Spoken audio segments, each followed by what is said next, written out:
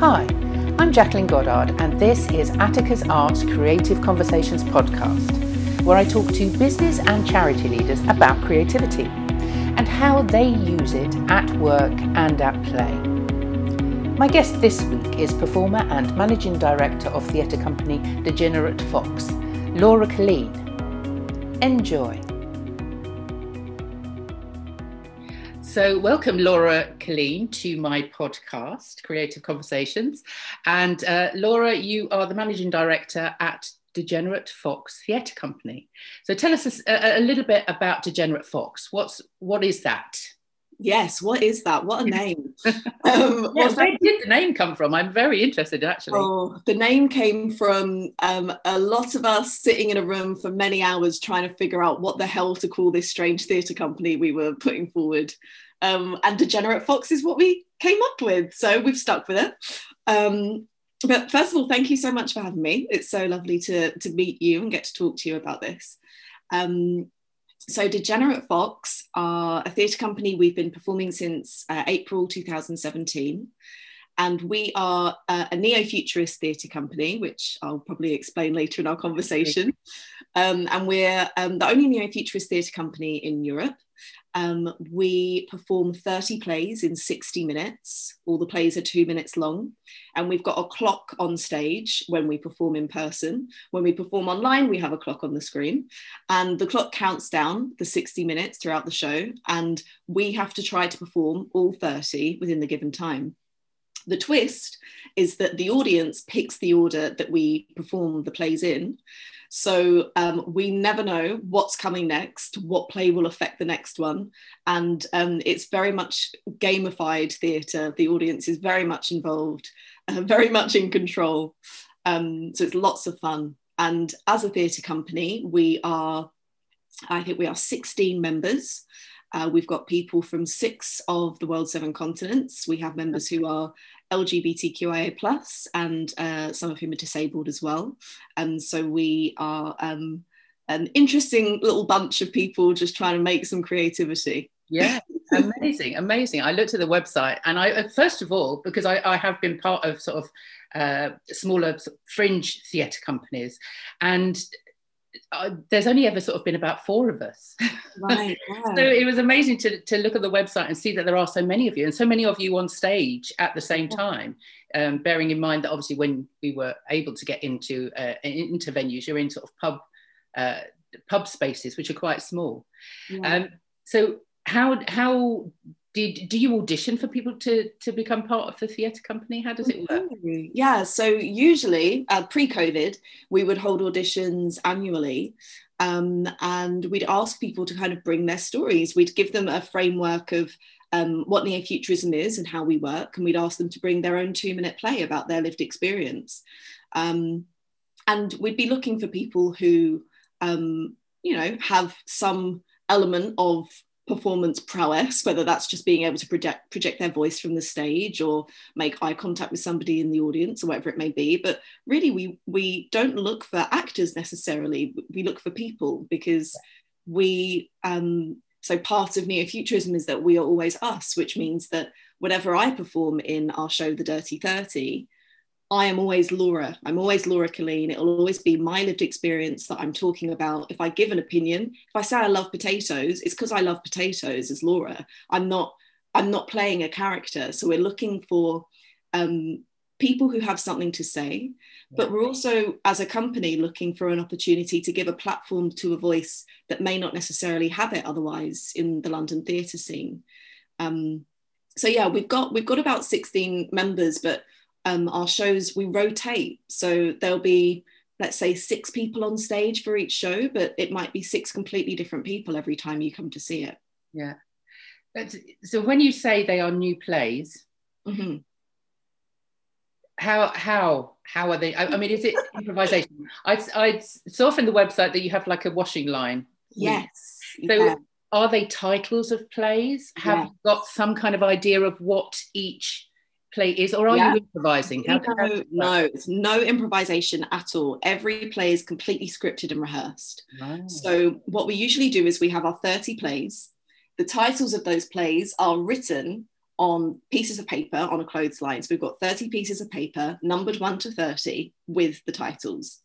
At the end of each play, we say curtain, and that's the audience's cue to shout the number of the play they want to see next. So we'll run to the clothesline, grab the number, pull it down, say the title, get ready, say go, do the play, say curtain, grab the next number.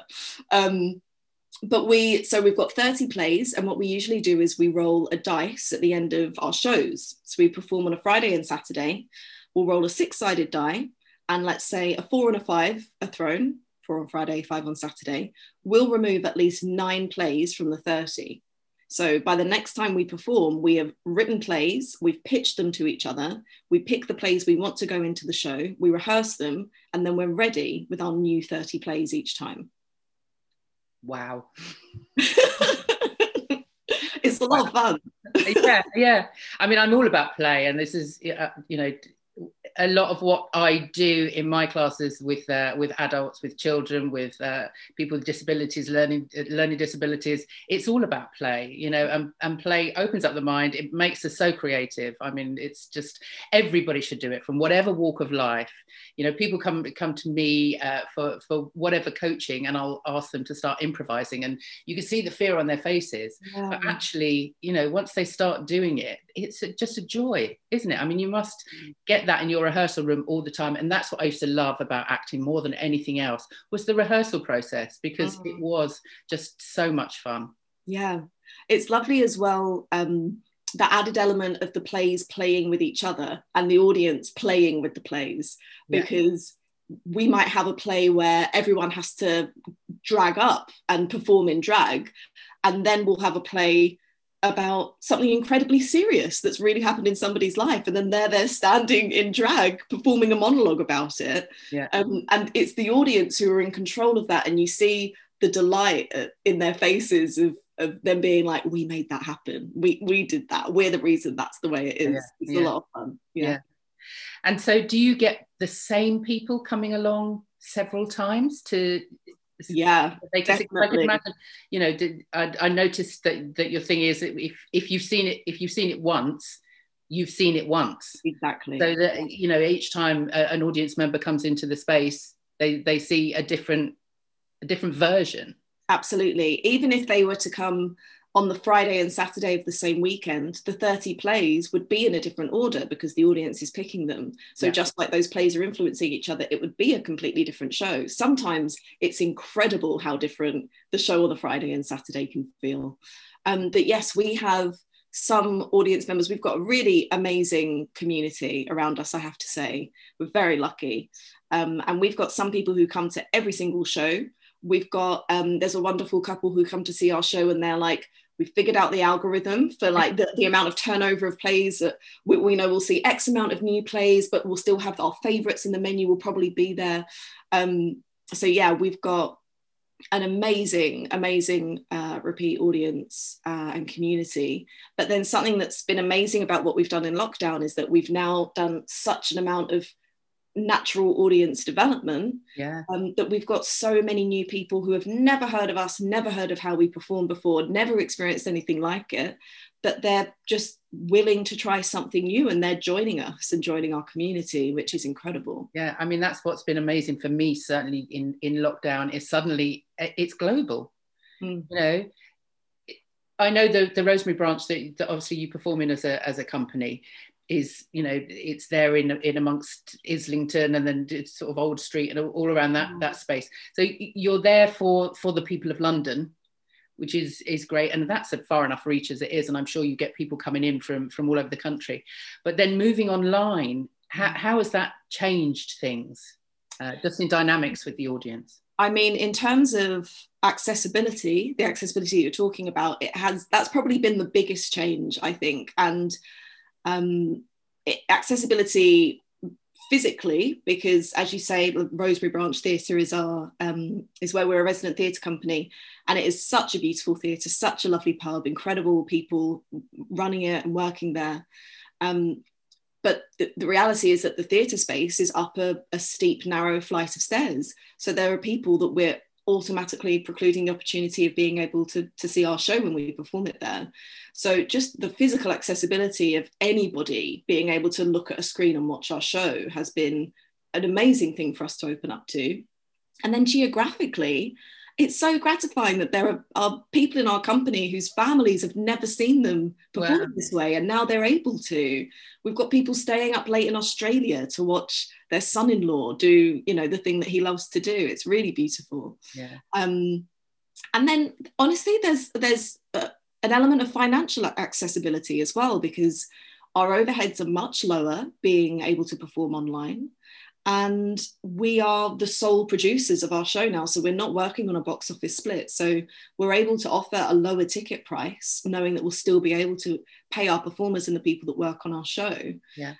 So the accessibility has been actually a really important difference, I think, in the way that we're putting our show forward. It's something that all of us need to hold more space for, I think, in what we're offering to the world, especially with everything that we have been learning as communities in 2020.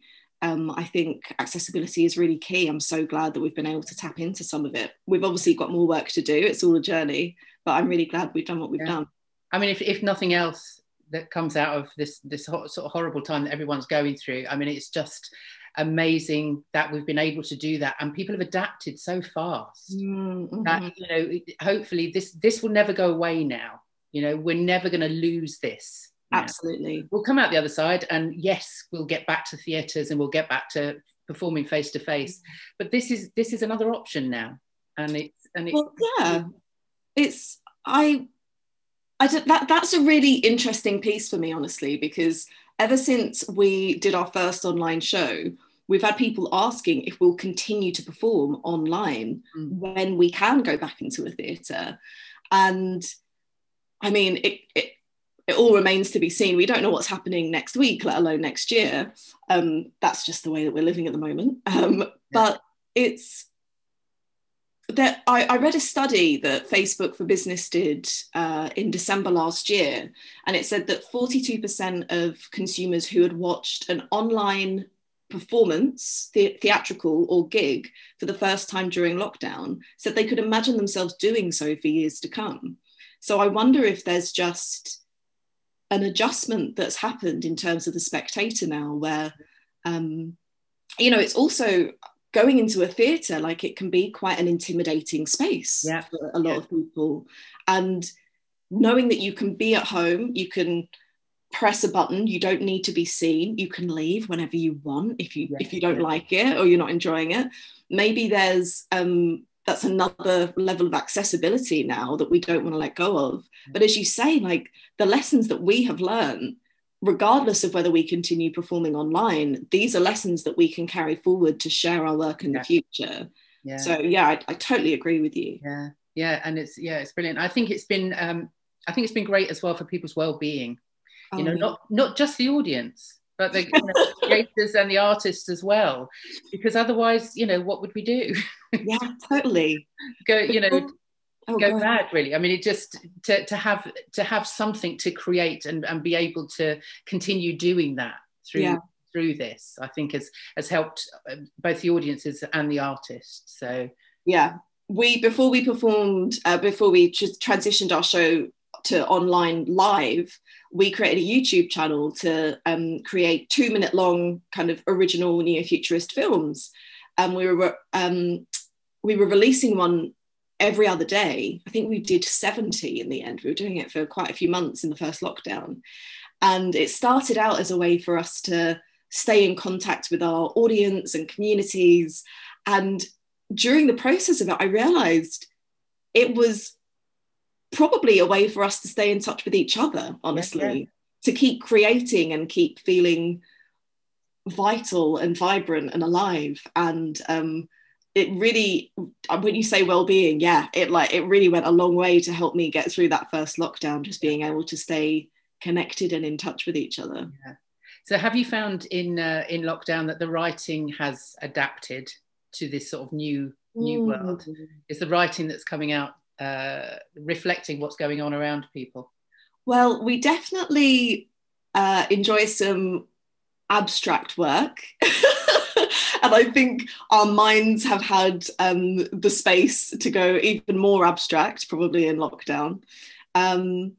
It's an interesting question. I hadn't thought about this before, because we are writing about our lived experience and what's happening now. And obviously there's so much stasis at the moment. So I think the writing must have changed. I mean, a huge change has been that we're theatre makers now creating in the language of film. Yeah. And our frame is set and our stage is completely different. So that means that there are boundaries to what we're able to do, but there's nothing, you know, more inspiring to creativity than a boundary. But it also means that there are new possibilities in what we're able to convey and how we can communicate it in this new medium. So that's for sure been a massive change in the writing. Yeah. So just while we're on the subject of the writing, tell us a little bit what's your explanation of neo-futurist? Sure. And how did that come around? Why did you decide that this is the way the theatre company should go? Sure. So neo-futurism is a aesthetic of performance creation, which has 4 tenets, like 4 rules really.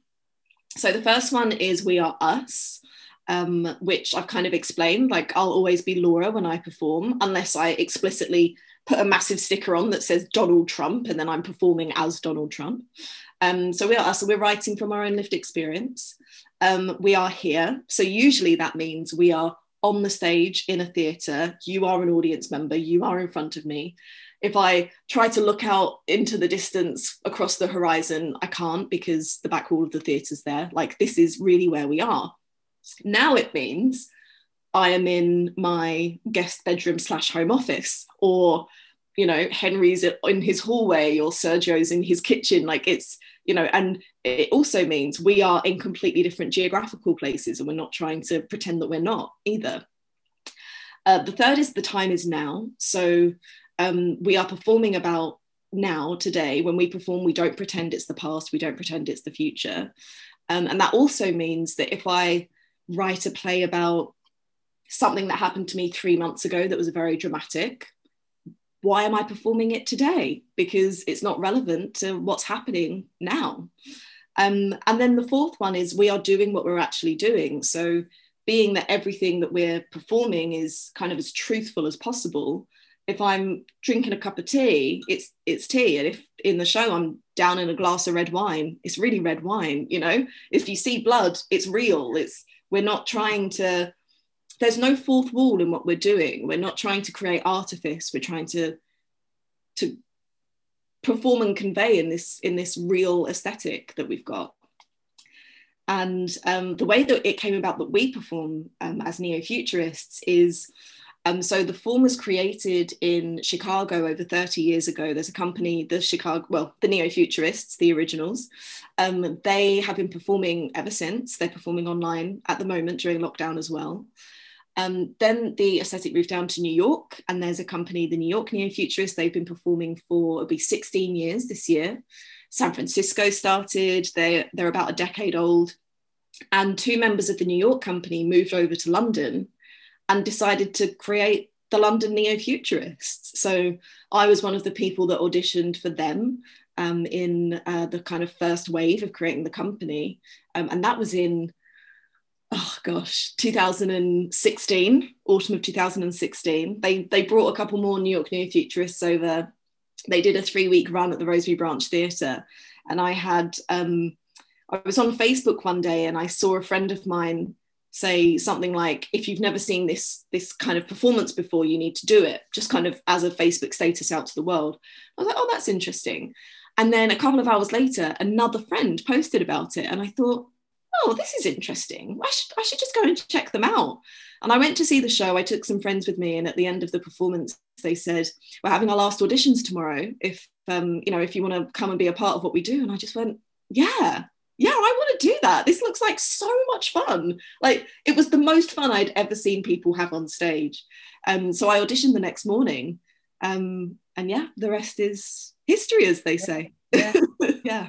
how life. It's those signs you were meant to do it. You were meant to be there. But you've got a background from New York. You lived in New York for a while. How did that come about? How did that come about, Jackie?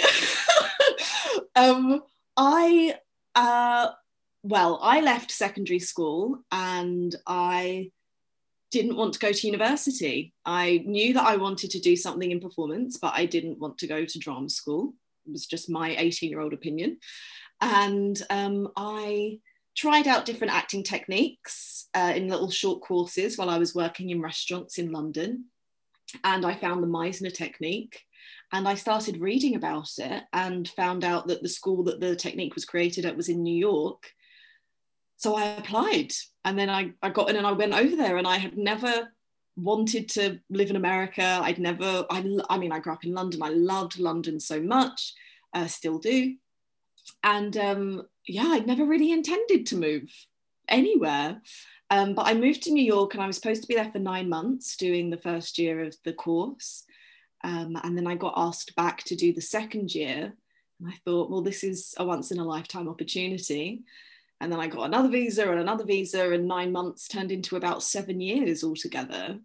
And I had amazing adventures. You know, I went to an incredible acting school. I interned at the Juilliard School, which is a performing arts school over there. Met amazing people. I started a late night queer variety show with my friend Sam, who was an amazing drag queen. I traveled all over America, but really none of it was intentional. It all just kind of one choice then became, here's another choice presented in front of me, and then you make that choice, and here's another choice, and it was lots of fun. It was my 20s. It was a lot of fun.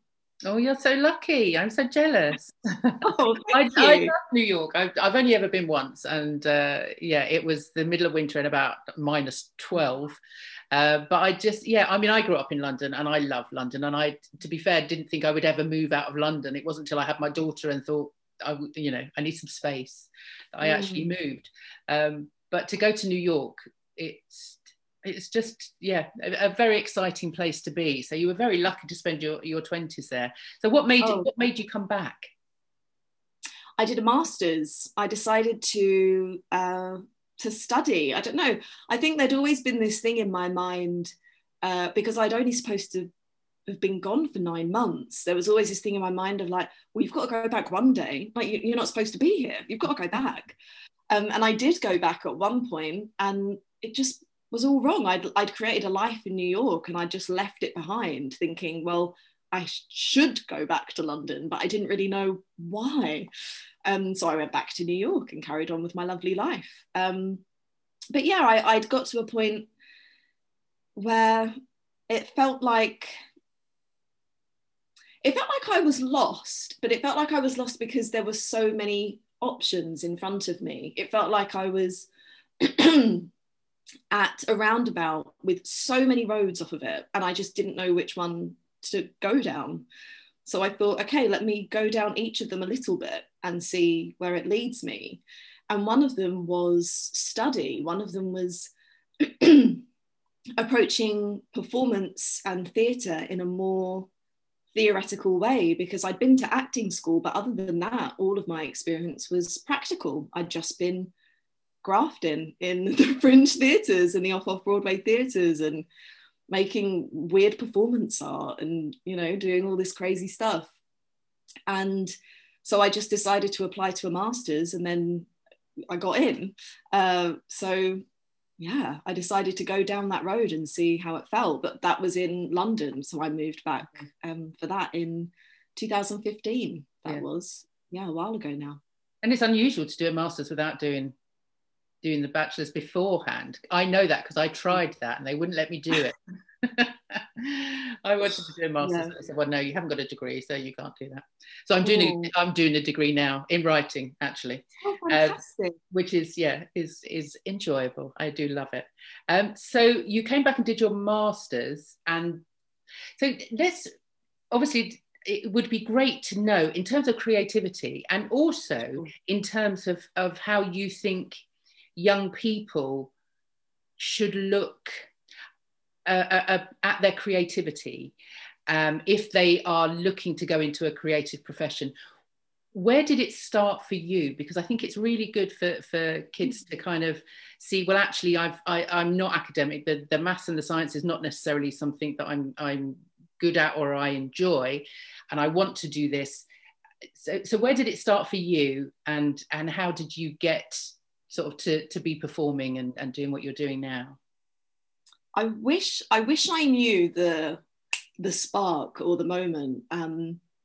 I grew up in a wonderful, loving, encouraging household, which I'm very, very lucky for. And my parents are both creative in very different ways. My dad was a salesperson, and there is so much creativity in that, the way that he uses language, the way that he communicates to sell an idea to somebody. And, you know, I think creativity, so much of it is creating new answers. And what you were saying about my degree, I think I was like, well, I want to create an answer that is yes to this question of, can you do a master's without a bachelor's? I want to present to them an argument that is, I'm worthy of your education, even though I didn't do the theory, I've got all the practical. So my dad was so creative in that kind of way. And then my mum has so many talents in music, in movement. She's a yoga teacher and Pilates teacher and personal trainer still now. And she, you know, would get up in front of a room full of people every day to teach them, which is performance completely. And then my sister is 6 years older than me, and she's a very talented, she went to dance school, like an incredible dancer. So I had different examples of creativity around me, I suppose, as I was growing up. But the thing that probably made the biggest difference was, so the area that I grew up in London, the London borough there is called Redbridge, and walking distance from my house growing up was Redbridge Drama Centre, and they had Redbridge Youth Theatre Workshop, which was a youth theatre group, and I joined it when I was 14, which was as soon as I could join it, I joined it. And I was part of it until I was 19. I did it for 5 years. We did 2 shows a year. Our kind of group leader, Chris Bocking, just trusted me. He put so much trust in me. He pushed me. He made me sing in front of people, which I hated him for. But then I was able to do it, and I got the confidence to do it. And I'm so glad I did. He cast me in this really intense role when I was 14 in my first ever production there. And I was kind of like, whoa, really? And clearly he was like, yeah, really, you can do it.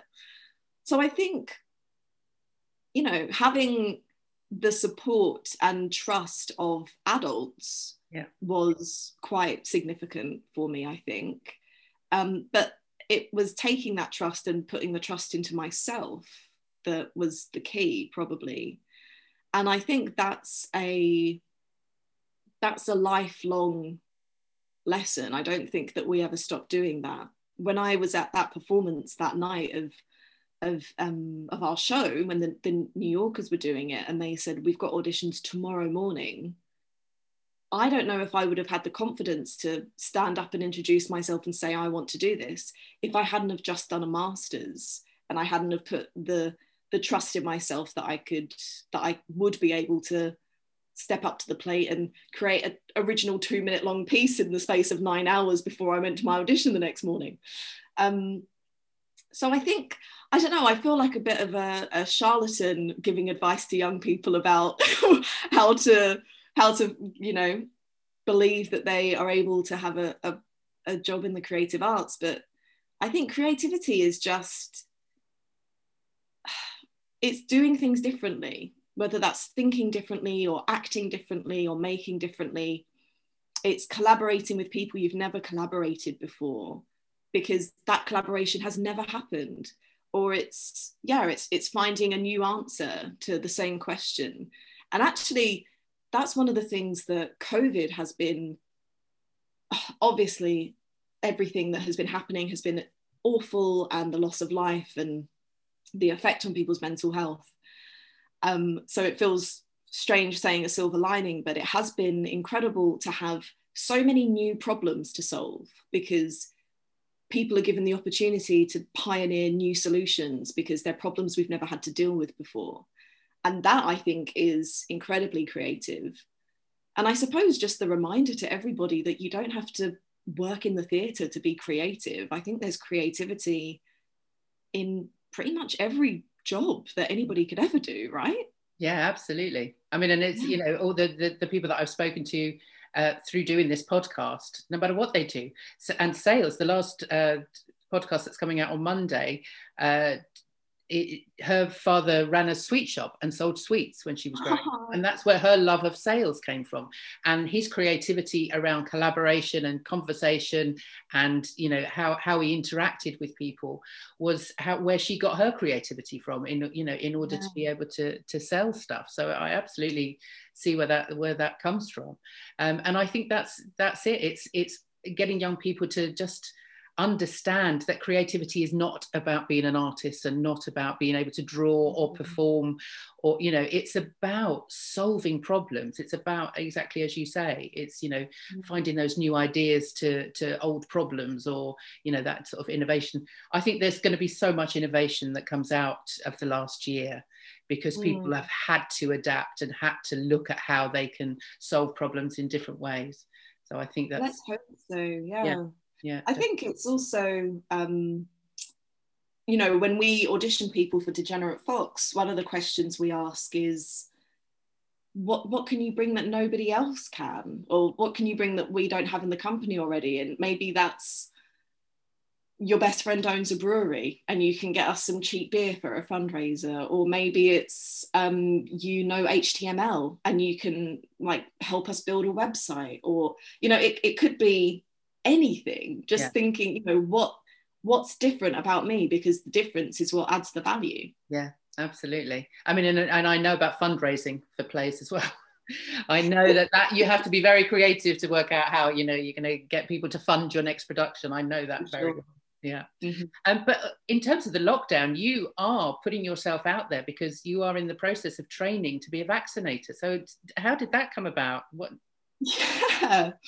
Well, it's very different, isn't it, to what I've done in my life so far and what I've been trained to do.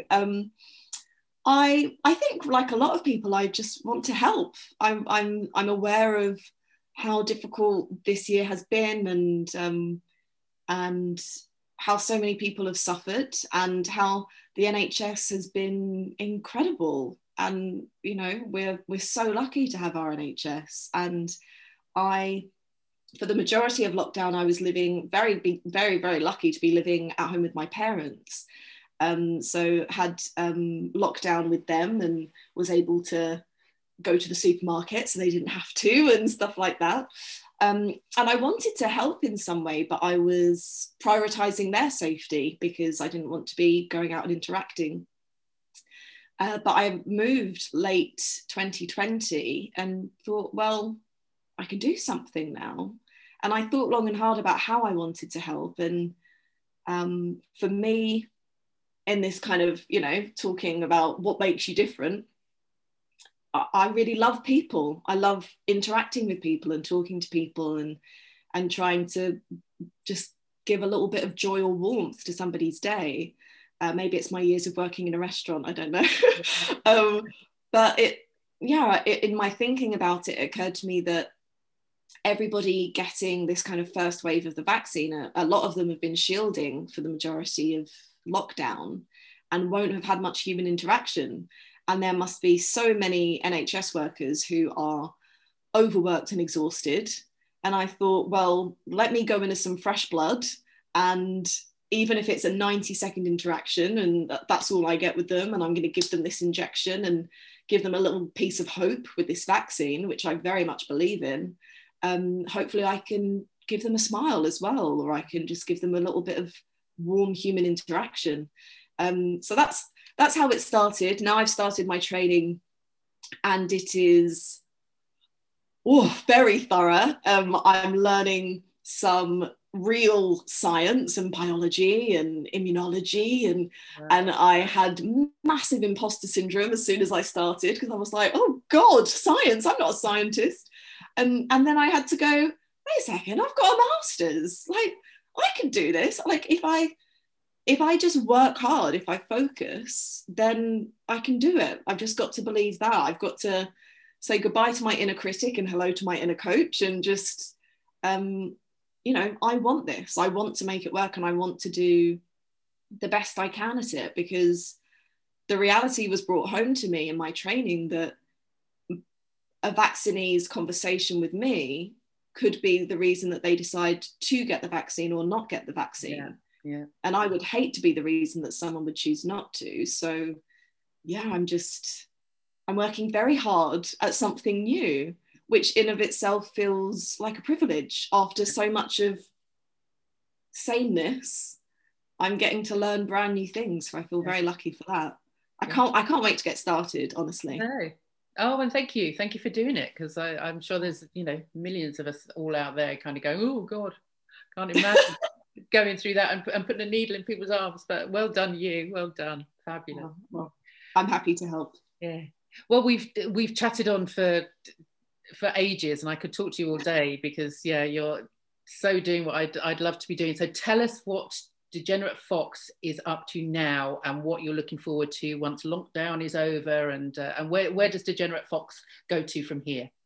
Yeah, well, so we're performing online. We just had shows this past weekend, which were all around, it was 30 plays about love, sex and relationships. So our show's called The Dirty 32, and this was The Dirty 32, the flirty 30. We've got our shows in March, so that's March 5th and 6th. That's going to be 30 plays for International Women's Day. So it's going to be 30 plays celebrating everything female, feminine and feminist, which is going to be wonderful. We'll be having a fundraiser for a charity alongside that as well. In April, we're celebrating our 4th birthday, which is hard to believe when we haven't seen each other in so long. But that's going to be the Dirty 32 Revolution. So it's all going to be about activism and transformation, and about another revolution around the sun for us. And then we'll be doing our Pride shows in June, which are always lots and lots and lots of fun, very colourful and joyful. And then it's an interesting time for everybody, I think, because we've been reactive since lockdown began, because we just don't know what to expect. And now we're kind of strategizing to say, okay, well, we don't know when this will end, but we know that it will end. So we're trying to prepare ourselves for that, really, and being able to just push the button whenever the button is able to be pushed. And part of that is perhaps an optimistic look at doing summer shows this year, but looking at taking our show out into communities, so having them outside, looking at areas that, one of the amazing things about how we make theatre, and we do a lot of education workshops, we work with young people quite a lot and go into schools, and something I always try to hammer home is that because you are you, and you are here, and the time is now, and you are really doing what you're doing, you don't need a set, you don't need props, you don't need amazing lighting, or you don't have to make it look like it's nighttime, or we can perform our show anywhere. So we're really trying to take that and run with it, and go into areas that people wouldn't have been able to access our show before. And the hope is that we'll be in a situation in the warmer months where people can congregate at a distance but outside, and be able to have a bit of fun and watch our wild show. No, that sounds brilliant. That's what I was going to say. I'm sure that was where you were going with it, because that's the perfect idea. I once performed a play. Actually, I think I did costumes and set. I don't think I performed in that one. But it was in a graveyard in Clapton in East London. Amazing. Obviously after dark. It was very strange. But yeah, Very dramatic setting graveyard, isn't it? It was a melodrama called Black-Eyed Susan. Ooh. It's very old, very dark. Excellent. Oh, well, it's been brilliant having you here with me today, Laura. And I'm really looking forward. I will be there watching in March for International Women's Day. I'm really looking forward to that. And I know in terms of fundraising, I'm sure you're always looking for fundraising. So if there's, can people contact you? Is there a donation button on your website? Yeah, so we've got on our website, degeneratefox.com, we've got a Ko-fi, so you can buy us a coffee. You can just chuck us £3 if you fancy buying an artist a coffee and contributing to what we do. We've got a Patreon, so you can become a patron of our company for as little as £5 a month, and that gives you automatic access to all of our performances. So it's actually really good value to be able to do it. But also we offer private workshops and private shows as well, whether it's a birthday party, a corporate engagement. We do writing workshops in finding your voice through our particular aesthetic, which is really an incredible way to access it. So yeah, there's various ways people can support us, but really just coming to see the show and coming to say hi after show in the little Zoom hangout afterwards and becoming part of our community would be an amazing support as well. Brilliant. Well, I'm looking forward to that. I will come to your after show as well. Yeah. Try and stop me. Oh, well, thank you so much for being here today, Laura Killeen. Thank you. Thanks. Thank you for listening. And please subscribe, follow or like. And if you'd like more information on me or my guests, or would like to know how we could work together, then visit the website www.atticusarts.com. I'd love to hear from you. Take care.